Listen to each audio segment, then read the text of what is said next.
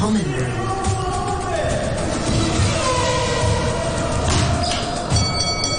Sports Fix. It is time for your Sports Fix. Welcome to the weekend team. I am your host, Ben Cullen. Spanish teenager Carlos Alcaraz fulfilled his potential as a future Grand Slam champion and world number one by beating Casper Ruud in the US Open final to achieve both feats.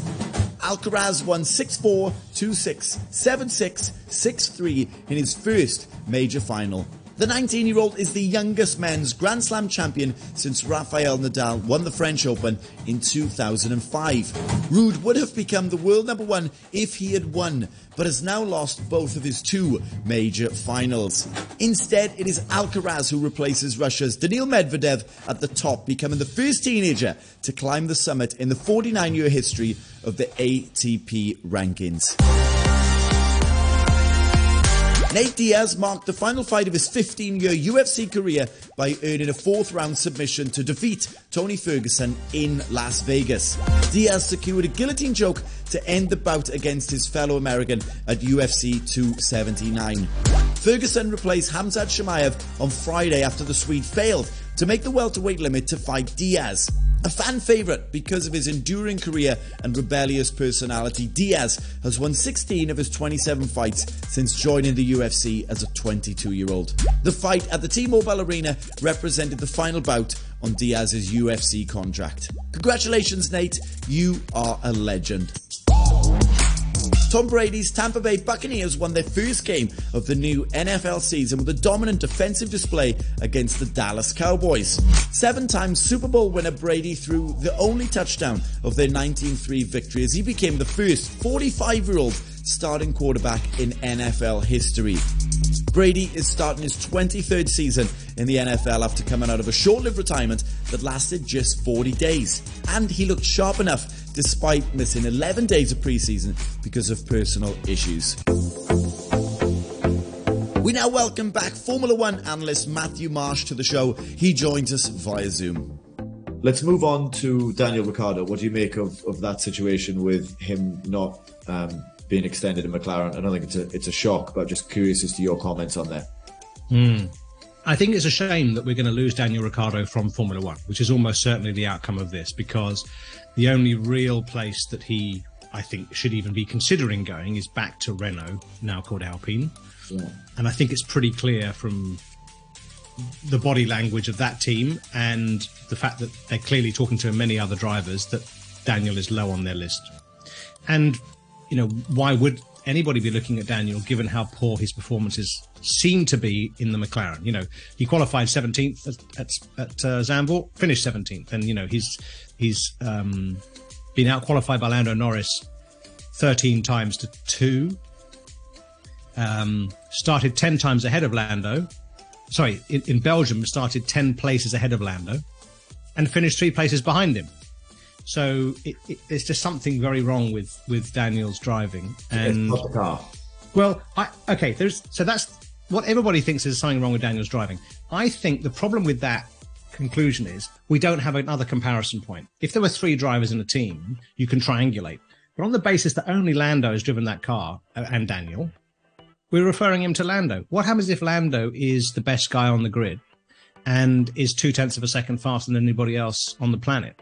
Which is might be. I think he is at least as. I think he's Lewis Hamilton territory. Yeah, Max Verstappen territory. I've been saying that for a long time. My daughter's been saying it since she was 8, and she's now 12. So, in fact, she stopped saying it. She's kind of got bored of everybody missing the point. And people are starting to now realise, because Lando not only consistently is fast, and he's error-free, and he races well, that maybe this guy is the real deal.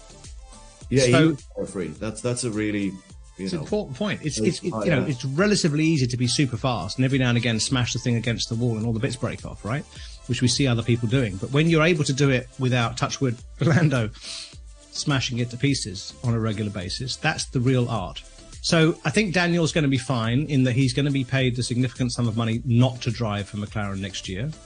And he's made a lot of money in his career. And, you know, overall it's been good for him. He's a very likeable character, isn't he? I think he has a lot of fans because he's always smiling and he's upbeat versus some of the other drivers, which perhaps are a bit more subdued. Yeah, 100%.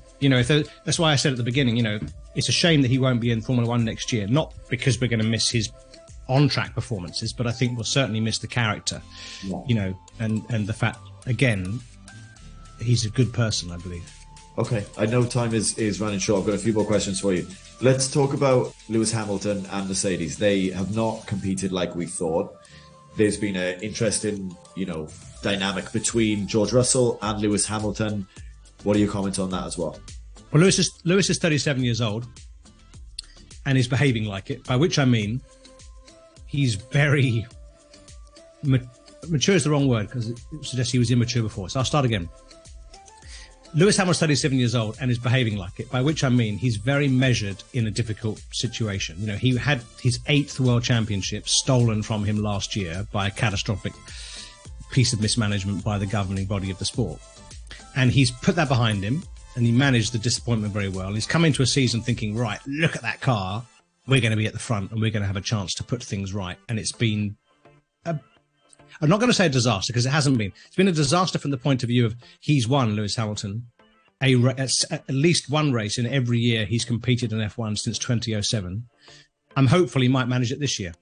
But so for him this year, not to have won a Grand Prix yet must be really frustrating.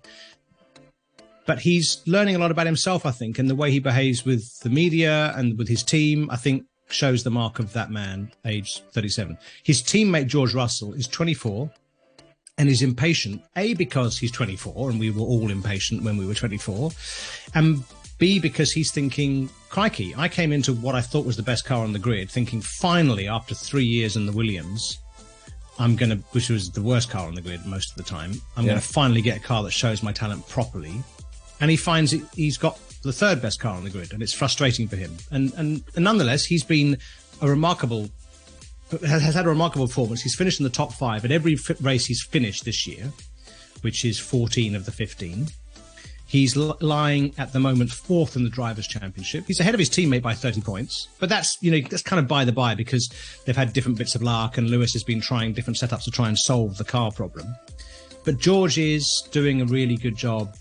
And what's going to happen now that the car has proven now on 2 occasions, at Zandvoort and 2 races ago in Hungary, it's capable of maybe winning, is that now we're going to see those 2 drivers having to try to beat each other.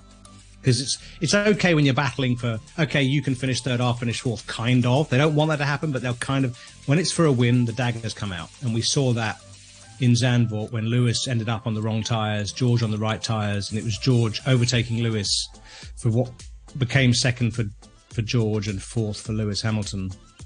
Lewis was not happy about that. Furious. Yeah, and that's Lewis's character. I used to be disappointed in Lewis when he was, inverted commas, ungracious in defeat. But I now realise if you're the best in the world, and you think you are, and you probably know you are, and you end up in a bad situation, then you're bound to be annoyed. And that's kind of the mark of, again, he knows how good he is. So fair enough, really. Yeah, okay.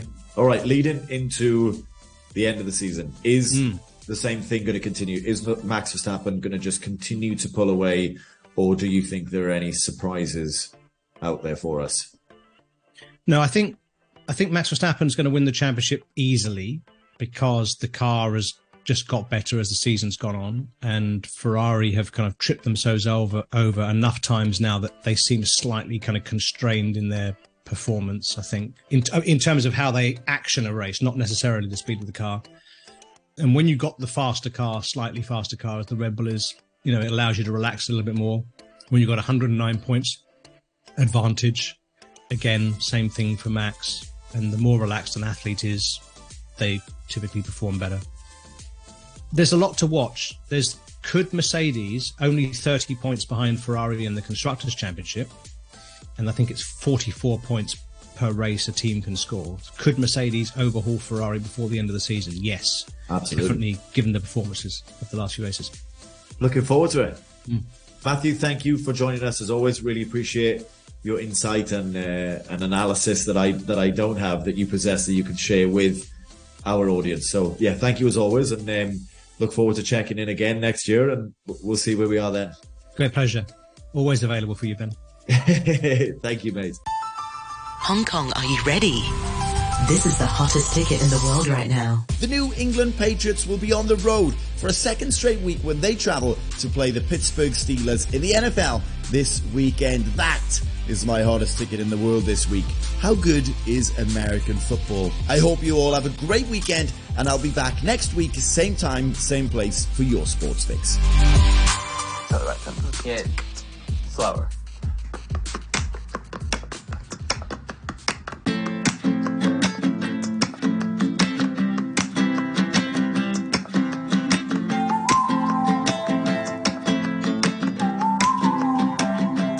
When my head is the ceiling, I'm drowning in feelings. Don't know where I am or where I've gone. When I wake up, you're leaving. I'm done with believing that you could be the one that I want.